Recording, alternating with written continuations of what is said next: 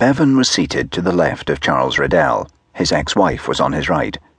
The man appeared slightly dishevelled, especially compared to the women he was positioned between, both of whom had dressed carefully for this occasion.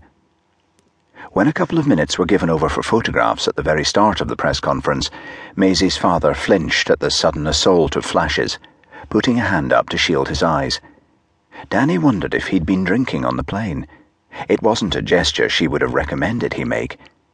The man was going to look guilty and defensive on the front cover of every national newspaper the next morning.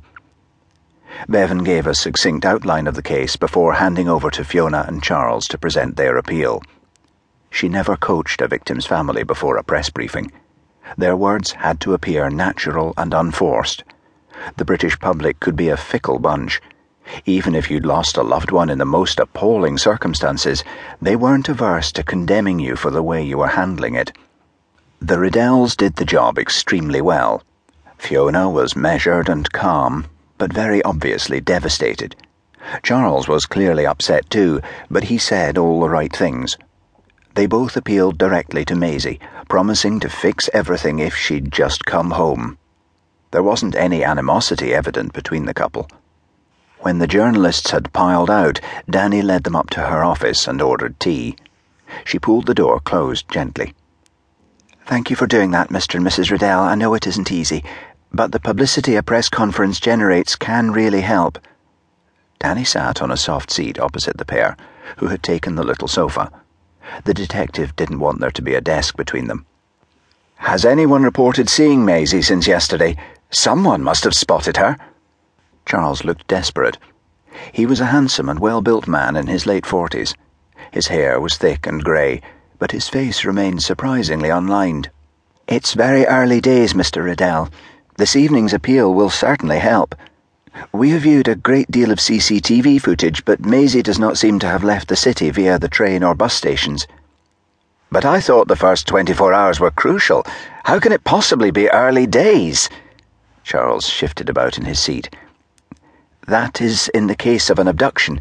The evidence does not suggest this is what happened to Maisie," Danny said kindly, silently cursing the inaccuracies of police procedures peddled by television dramas. "The detectives are convinced that Maisie ran away," Fiona explained flatly. "She'd packed a bag and emptied her bank account." Charles rubbed at his stubbly chin. "Why would she do that? Maisie was happy. She could have whatever she wanted from us. I'd never let her go without." The man appeared utterly bemused and lost.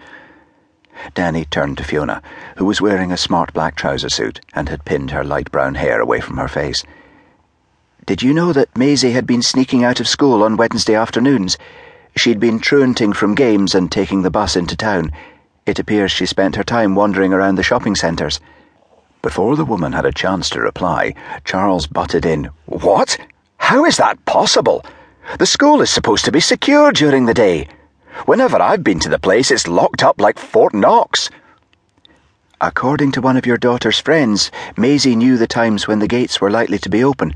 She slipped out then," Bevan clarified. "I didn't realise she was doing that," Fiona said quietly. "But in a way, I'm not surprised. Maisie did want to have more freedom. There were several classes that she didn't feel it was necessary for her to have to attend anymore. I told Maisie it would get better when she was studying the subject she'd chosen." "How could you not have known she wasn't in school?" Charles demanded. Fiona sighed. "Maisie is nearly 15. She isn't the little girl she was when you left us." The man's face flushed red. "I did not leave you. It was your decision to stay behind when I went to Norway." Fiona rolled her eyes towards the ceiling. "And that's been your get-out-of-jail-free card for everything that's happened since. I suppose it never occurred to you not to take the job." Danny cleared her throat, sensing this discussion was getting them nowhere. "Did Maisie have a group of friends outside of school who she met up with? The evidence we have gathered so far creates the impression that she didn't plan to leave home by herself." Fiona thought carefully about this.